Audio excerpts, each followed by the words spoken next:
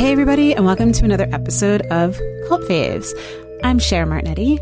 And I'm Gwenda Bond. And we've been a little sporadic lately. Sorry, guys. Life happens. Life has been happening all over the place. And I really wish it would just take a breath and relax. Yeah, sadly, there was no, we had New York, I had New York Comic Con, so that kind of messed with the schedule. But then, sadly, in the midst of it, my 12-year-old Puggle, who I've had since he was 10 weeks old, his cancer came back and he got very sick very fast, and I had to say goodbye to him last week. So I was not in any mood to do anything. And the first rule of the Crone Coven is pets trump everything. Exactly. So. Speaking of which, though, Grover is deciding that he's going to help present this week's cult. He is. Grover is, he just licked Cher's nose. He's sitting, he's ready to go, he's at attention. But weirdly enough, the way I found today's cult is actually tied into my little grief stage. Well, not little, but before we get into it, how are you, my friend? I'm okay. I've had a cold. I had to go out of town last weekend for a great event, but I'm always happier to be here with my stuff. Yeah. Not talking to people. Yeah. I feel that on a very real level. We're having house cleaners come in for the first time in a year or 2 years tomorrow. And so it's been a mad throwing away and cleaning and, getting rid of stuff so that the cleaners get clean. I was just going to say, are you like me, and are you one of those people that's crazy that cleans your house before you have a cleaning service come in? Yeah. I mean, I feel like we had so much junk everywhere and books that some of which have been donated and rehomed and some of which got shelved. Where would you start? So that's basically what we've been doing, throwing away. And my thing is, or donating, if it's something that hasn't been used, or like festivals, I love you and I love the tote bags and we'll always keep the tote bags, but I don't need any more hand sanitizer. I don't need any more mini bottles of hand sanitizer. So if that becomes a currency in the post-apocalypse, I am set. Hello, hi. Sorry, what a cutie he is. He's so cute. He's like, I am cute, so give me love. A Shih Tzu. So I just took him for his walk before we started recording, and these people were walking past me, and they had a couple Shih Tzus, and the one Shih Tzu's in this pink little dress and everything. It's like a tutu, super cute. She bit him right on the nose for no reason. He was just like, "What the fuck?" And so he's a little oh no, and clingy. He's the friendliest dog. He really is. He has to say hi to everybody.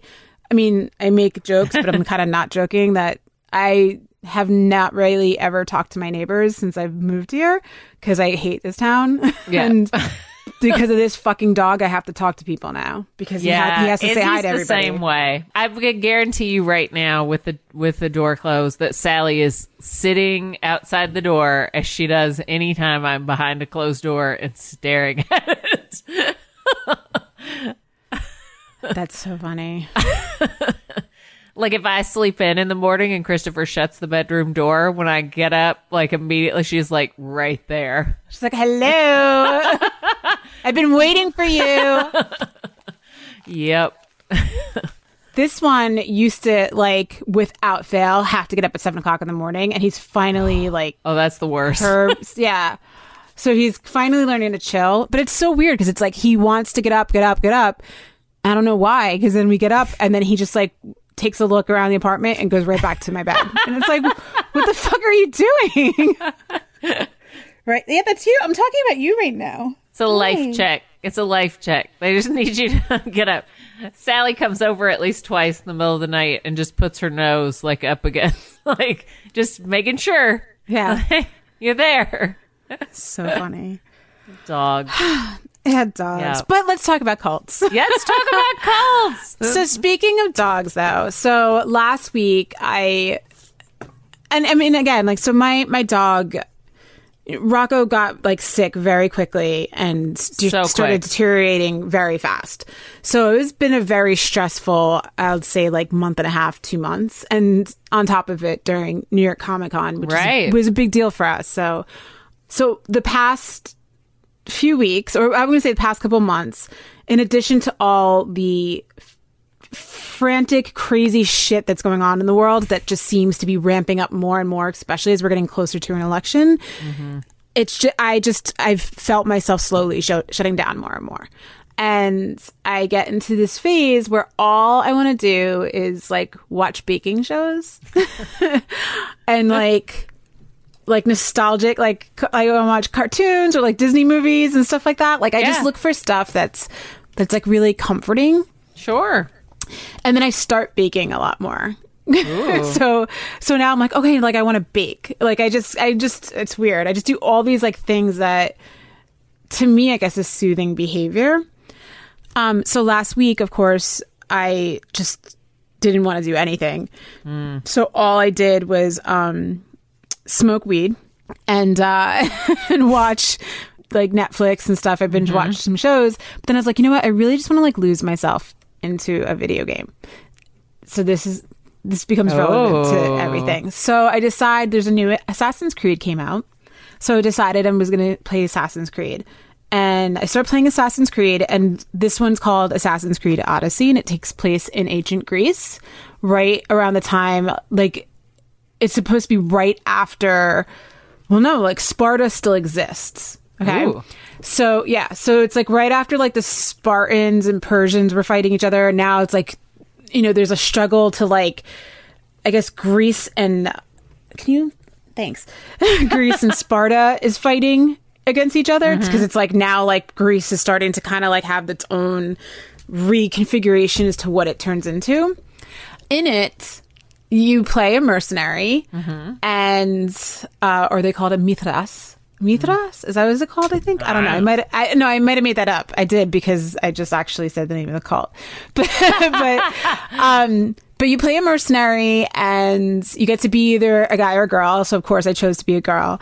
And it turns out, and I'm not going to give anything away, but it turns out that a big part of the storyline in this game is that there is this cult that is secretly playing both sides and actually fueling this war of Spartans and Greeks against each other. Interesting. Yeah, and it's called the Cult of Cosmos, or something like that. It's so fucking crazy and cool. So like now one of your main things is like you have to hunt down all these cult leaders. First you have to unmask who the cult leaders are and like figure it out, and then you have to like try to hunt them down, and it's like crazy. So it's like, and it turns out this cult, whatever their beliefs are, they essentially, and this is not ruining anything because you find this out very early in the game, but spoiler alert, so if you don't want to hear this, go forward like 30 seconds. Grover, what are you doing? He's very excited about this because he's trying to climb on me. Yeah. So it turns out that like this cult, your character is the descendant of King Leonidas, you know, the famous Spartan with the 300, and your father was like a big deal Spartan, whatever, like a general, and somehow like an oracle told him that your younger brother had to die. So he was going to have someone throw your younger brother off like a cliff, and you actually pushed the person that was going to throw him to save your baby brother. And then somehow you end up getting thrown from the cliff, but you land in the water, and then you end up getting raised by some random dude in Greece. And it just, all this like crazy shit turns out because you're like related to Leonidas from your mom, all this crazy shit, whatever. And this cult is actually using your sibling to try to track down the rest of your family because they found out that your family's alive. And according to their belief, like your family has to die. That sucks. That always sucks when that happens. Right? I hate when a cult is like coming after your family. So anyway, so I was thinking about how like crazy, because when we think about cults now, we just think of the newer shit that we know about, right? Sure. Like we think about, you know, like Gwyneth Paltrow and yeah, we think about Goop and Jim Jones, right? But we think about like the more contemporary stuff that's like more from the last I'd say not even in the last century. I would say more from the last 50 years. Last 50 years. Yeah. Yeah. But I was like, there had to be cults that existed like a really long time ago. And there was. There is this cult. And I'm like fascinated by this because I just think like old shit is cool. Anything that actually has to do with like old ancient civilizations in European history is cool to me. I don't care about like Revolutionary War stuff. Like I think that's boring. Oh yeah, no, me either. Yeah, I'm just like whatever. So there is this ancient cult that Atlas Obscura wrote about last year. The piece is called "The Ancient Roman Cult That Continues to Vex Scholars," and they were called the Mithras, and they existed in I feel like you Italy. said that. You said that. I said that by accident before. Mithras. Oh, you did. Yes. I mean, I was like, ooh. So apparently, this they had there was a temple that was found in like an underground cavern in Santa Maria Capua Vetere, Italy. I just want you to keep pronouncing stuff. That's and they had like these, these paintings on their walls, these like beautiful art. But it turns out there's like almost 400 structures like this. And they were all part of this like vast territory that was once overseen by the Roman Empire. And it's a relic from this ancient religion that people still don't understand. Like they still have questions about it. So the religion Mithraism, it was an underground Roman religious group, and they worshipped a pagan deity called Mithras. And all Mithraea, so that was like, I guess basically like their arts, featured an image of the god Mithras slaying a sacred bull as its centerpiece. So this religion was so widespread in ancient Rome that scholars think that this was actually an early rival and like kind of like a companion sister religion to Christianity. Interesting. But they don't know because they can't find too much other information other than the little that they have. So it was like a cult-like religion. They didn't really leave any written accounts, or if those documents ever existed, like they believe that they've been lost. So scholars have been trying to figure out with like the little clues that they have what the Mithraea, what they believed and what their deal was. Which is very interesting.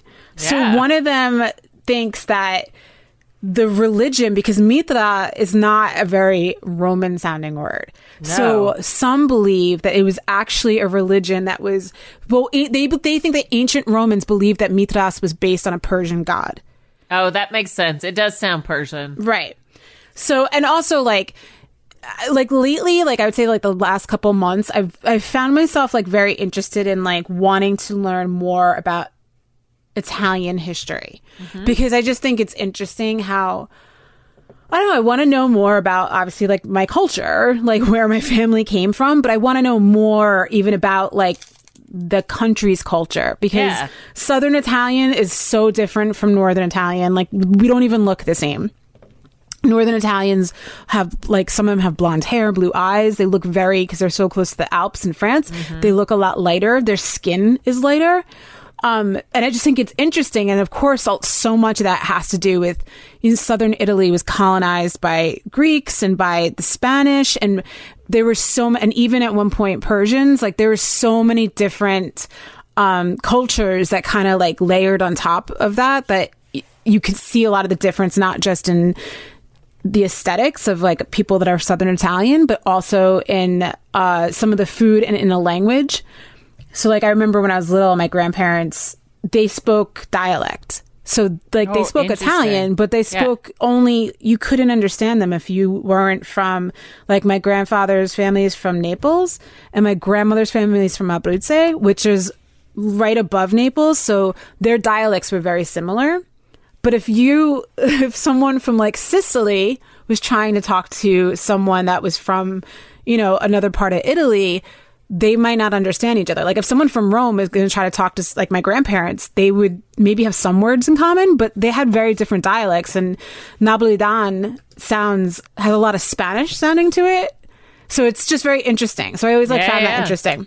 Have you traveled there at all? No, I want to go so badly. Yeah. Like, so badly. I actually have Italian citizenship, and I just have to claim it.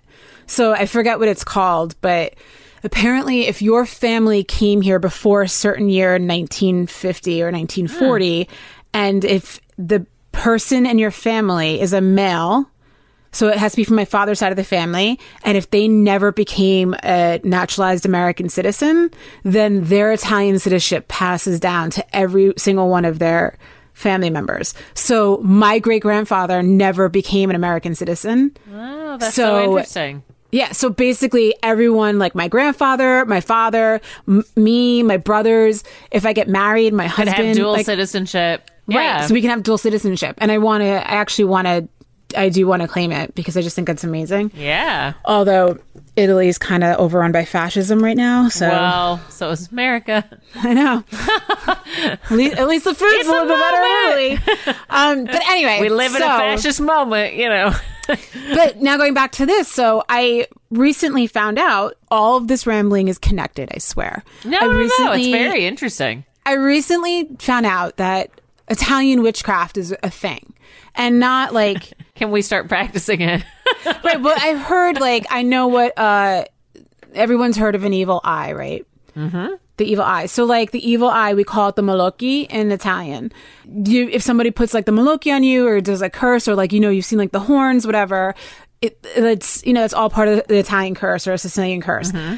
I was always curious about that because, like, there's amulets. Like, there's, I don't know if many people know this or not, but especially if you're from the Northeast area, you may be seeing a pendant that looks like chili, like a pepper. Mm-hmm. And sometimes it's a gold pendant and it's an Italian horn. And that's actually supposed to be to ward off the evil eye. Like, that's why you wear it.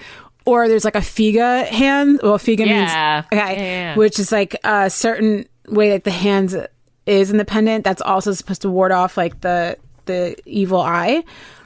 But apparently there's a version of that pendant that looks like almost like a tree and then has the roots. From the roots, it has like the Italian horn. It's got like a figa fist. It's got like different things hanging from it. And apparently that version of it is a Italian witchcraft pendant. And I was like, wait, that's crazy. And then I found out, where can I get one? I need one. Right.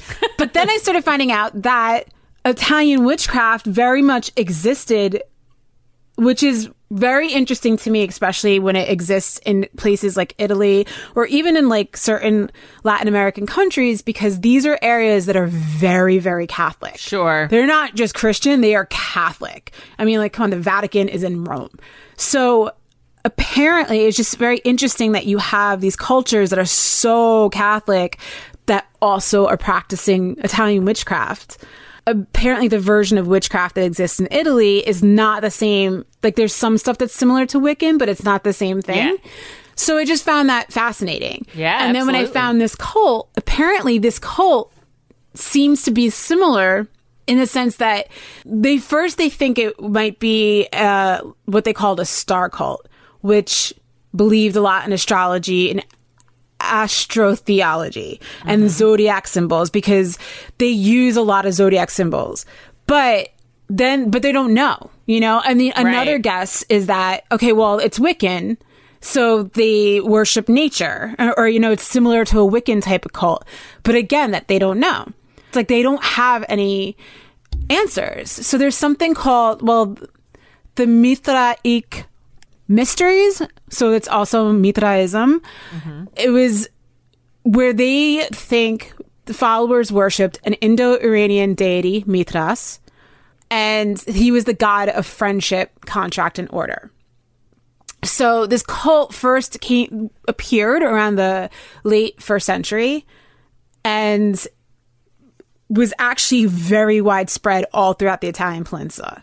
Like, it was for it to be a competitive religion to Catholicism, sure, or Christianity, you know, that's interesting, because for anybody that knows anything about religion or maybe doesn't, Christianity was not the primary religion of that time. Judaism was actually a bigger religion. And that's why all these religions are called Judeo-Christian religions, because they are religions that, if you look at a lot of the beliefs in Christianity and Catholicism, a lot of them are taken from paganism and some of them are taken from Judaism. But like, if you look at Christmas. Sure. So there's proof that Jesus was not even born in the winter. He was actually born in like the summer.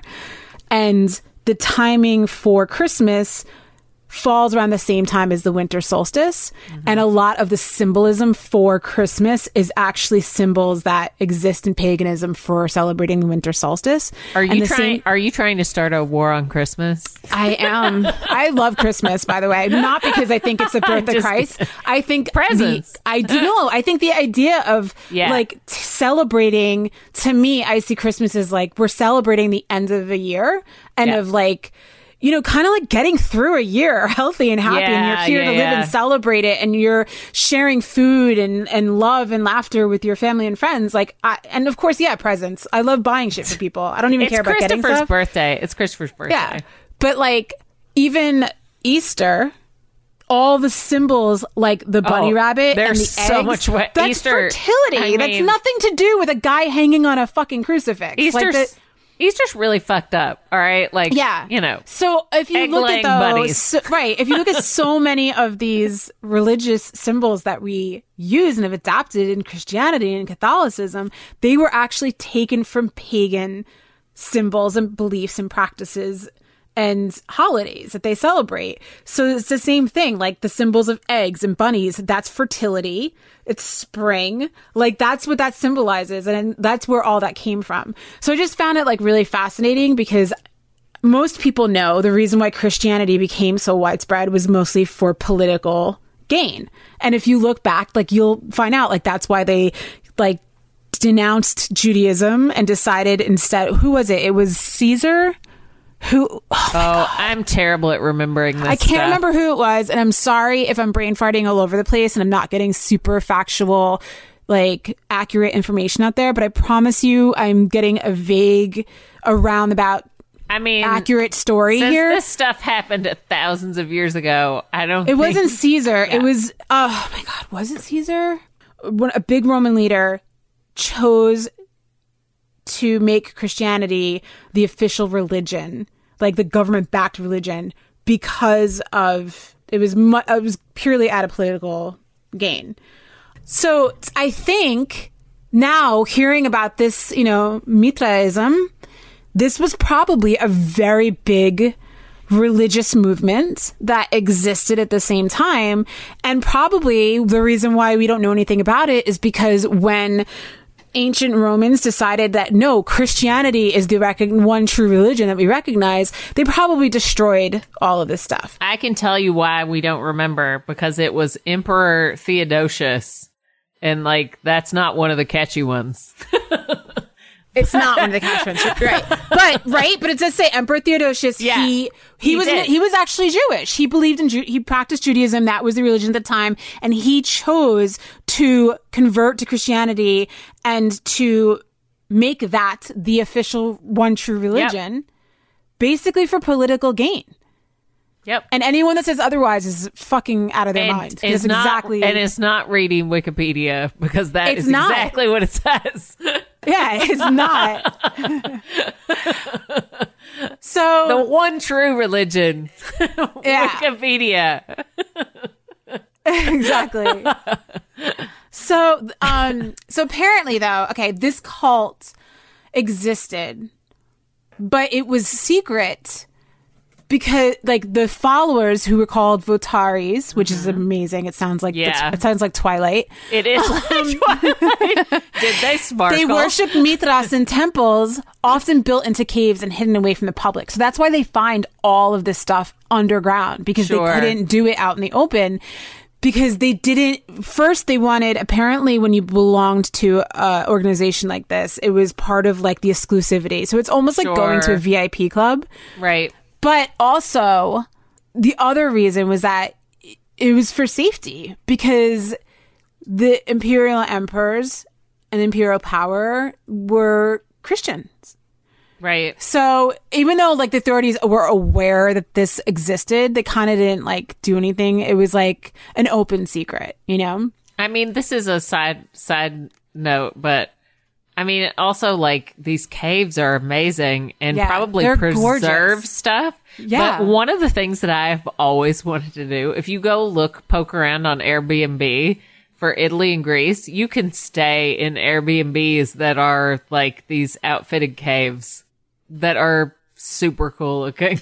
Like, I'm kind of obsessed with the idea of doing this. Yeah. So apparently they've found Mithras temples. They've been found in Syria and Britain, but the most amount of them existed in Italy. After the 3rd century, that's when, you know, Christianity was established. That's when all of a sudden the temples started getting walled up or destroyed by Christians. But some of them remained still in secret all through the 5th century.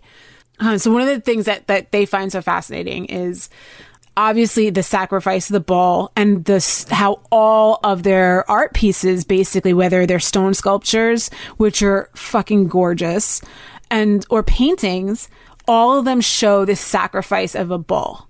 What happens is when they kills the bull, the Mithras looks away from the dying bull and looks up to the moon. And then they take the bull's fertility. So they're castrating, basically, this dead bull. So a dog and a snake drink from the bull's blood, and a scorpion stings the bull's scrotum. Oh my God, I wish I could do this to an ex-boyfriend. And then a raven sits on the bull's tail. Wow. So the raven was kind of seen as what they think this art means, that the raven was kind of a mediator between Mithras and the sun god Sol. Mm-hmm. And that Mithras and Sol end up sharing the meat of the bull. The bull sacrifice usually sat at the end of the temple, which was kind of like, it looked like a dining room, the way it was set out. It was rarely reenacted by worshipers, which means like maybe sometimes they did. Maybe very special occasion. They would sacrifice bulls, but they would basically have these feasts with like pork and chicken and a lot of wine to worship and praise Mithras. So they had these big feasts that they were known to have, but there was very strict rules about how these feasts were organized. So they had very strict rules for hygiene. There were 7 degrees of initiation, which I find very interesting, and I'm going to tell you why in a second. So there was a Korax Pater, which means father, which had different types of clothing. And then there's the Nymphus, Miles, a Leo, a Perses, and a Heliodromus. So each degree of initiation had a different task to fulfill. So meaning, like, depending on what you were, if you were a Korax in the cult, if you were a Pater, if you were, you know, a Nymphus, a Miles, a Leo, a Perses, or a Heliodromus, you would have a different task to fulfill at this feast. The ravens had to carry the food. The lions had to offer sacrifices to the father. And then initiates had to take part in tests of courage. It's like they almost staged their own, I don't know, like it just sounds crazy, but I love this. So after an initiate would be blindfolded and naked, they were led to the ceremony by an assistant. And then they have to kneel before the father, who holds a torch or sword in his face.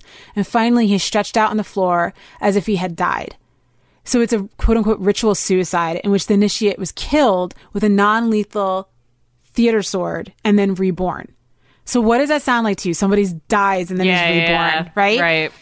So I also think the 7 thing is very interesting because for Italians, for Christmas Eve, we have a tradition.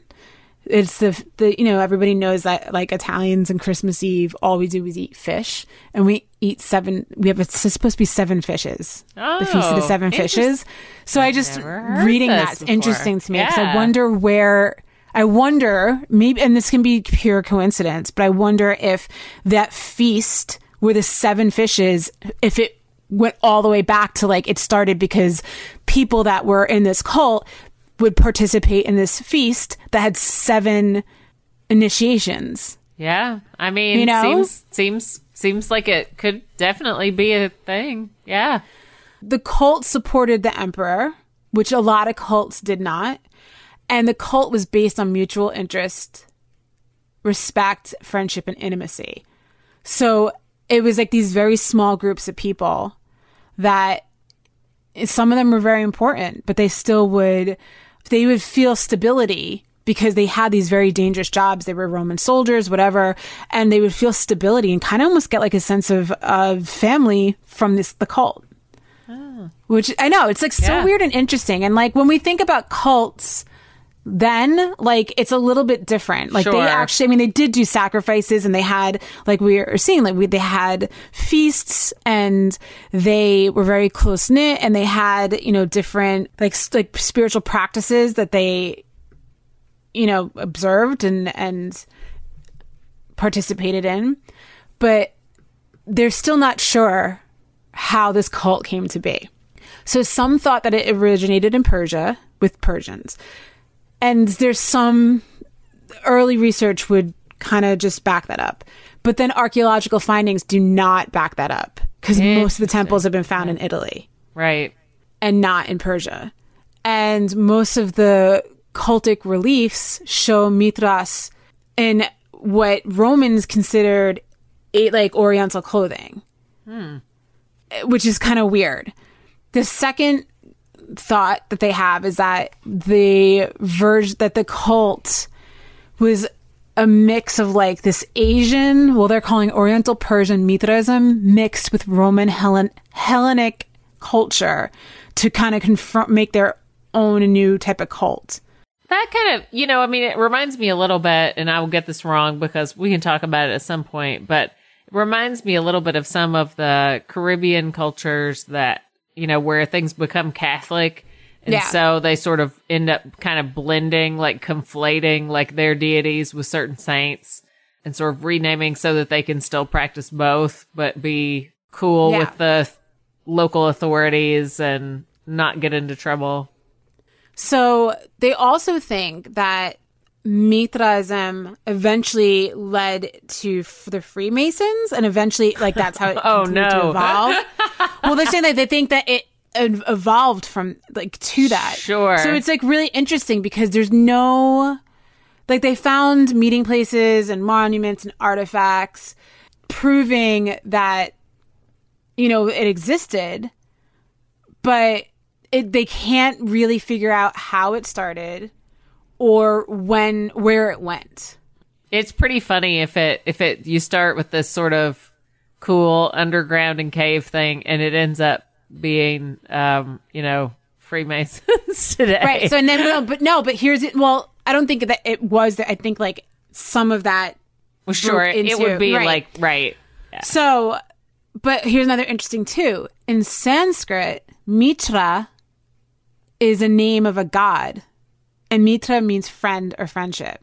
So that's interesting how like this cult that mostly existed in Italy, the word means something in Sanskrit that's very similar to what the word. It's really weird. I don't know.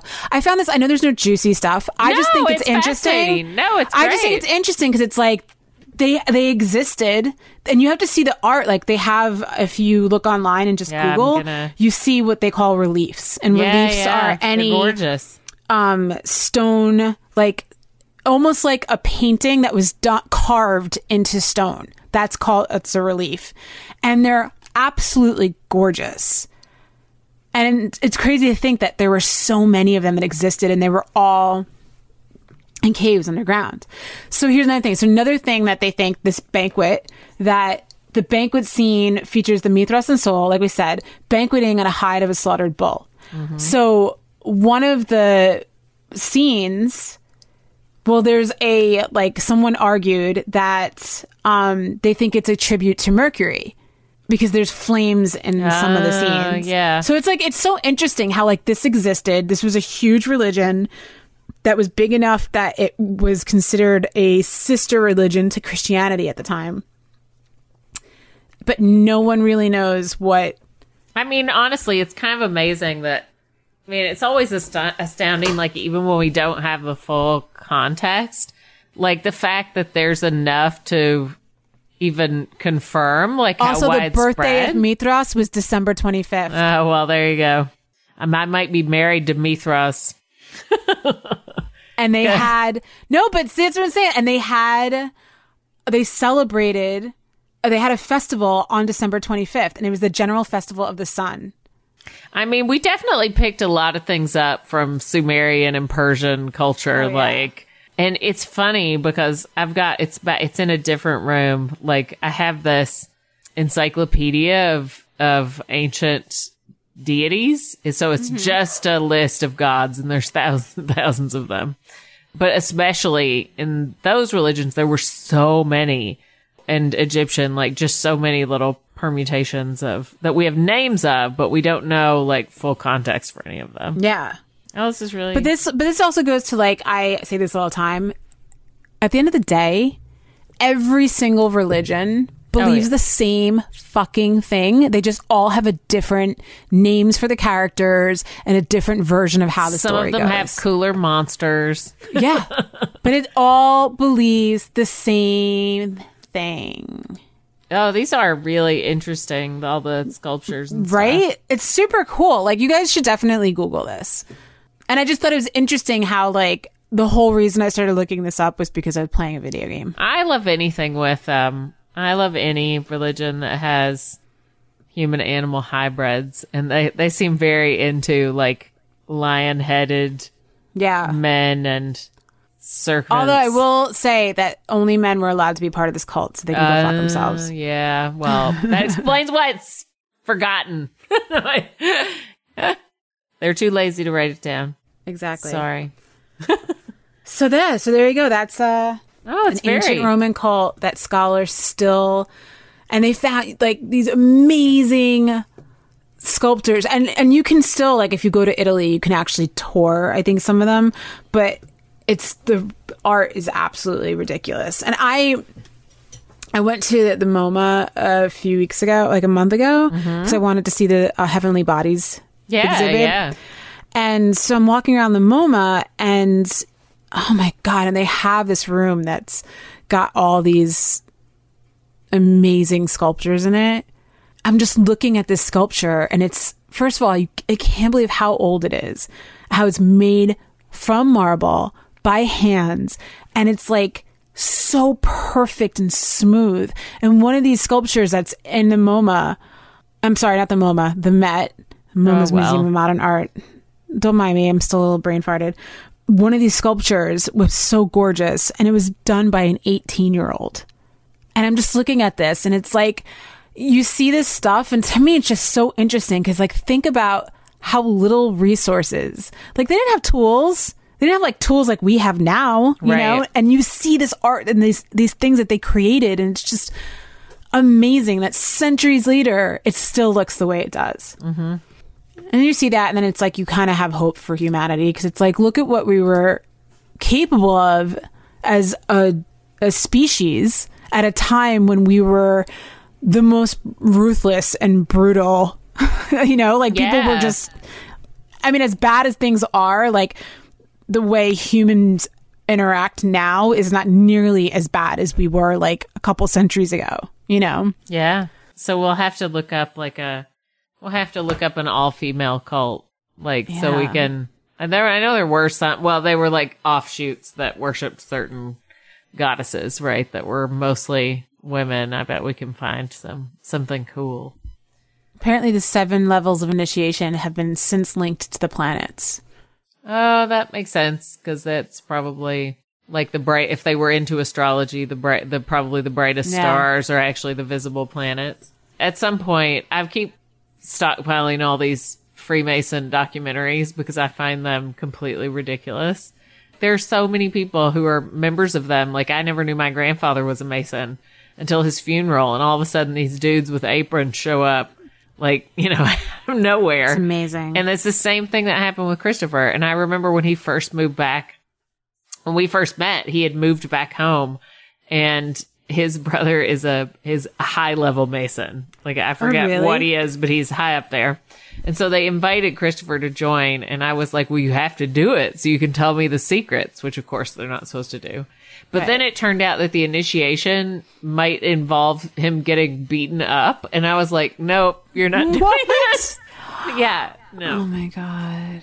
boys clubs. I mean, just looking like through like some of the stuff, like, you know, it was talking about how this probably is like kind of the era when all male societies became a thing. You know, collegia and clubs and all those things that we still have today. So interesting. Yeah. That's a good one. Thanks. That's all I got for today. You didn't say you're not going to posit Cher's theory of what the Mithras was really up to? No. Where it came from? I think that it's good for us not to have answers to things. Oh. Seriously. I agree. I think that although the people who study this would probably disagree. Oh, of course. No, I think especially when and I think also part of that comes from like my whole. I think the reason why a lot of people. I have a theory. Of course, I have a theory.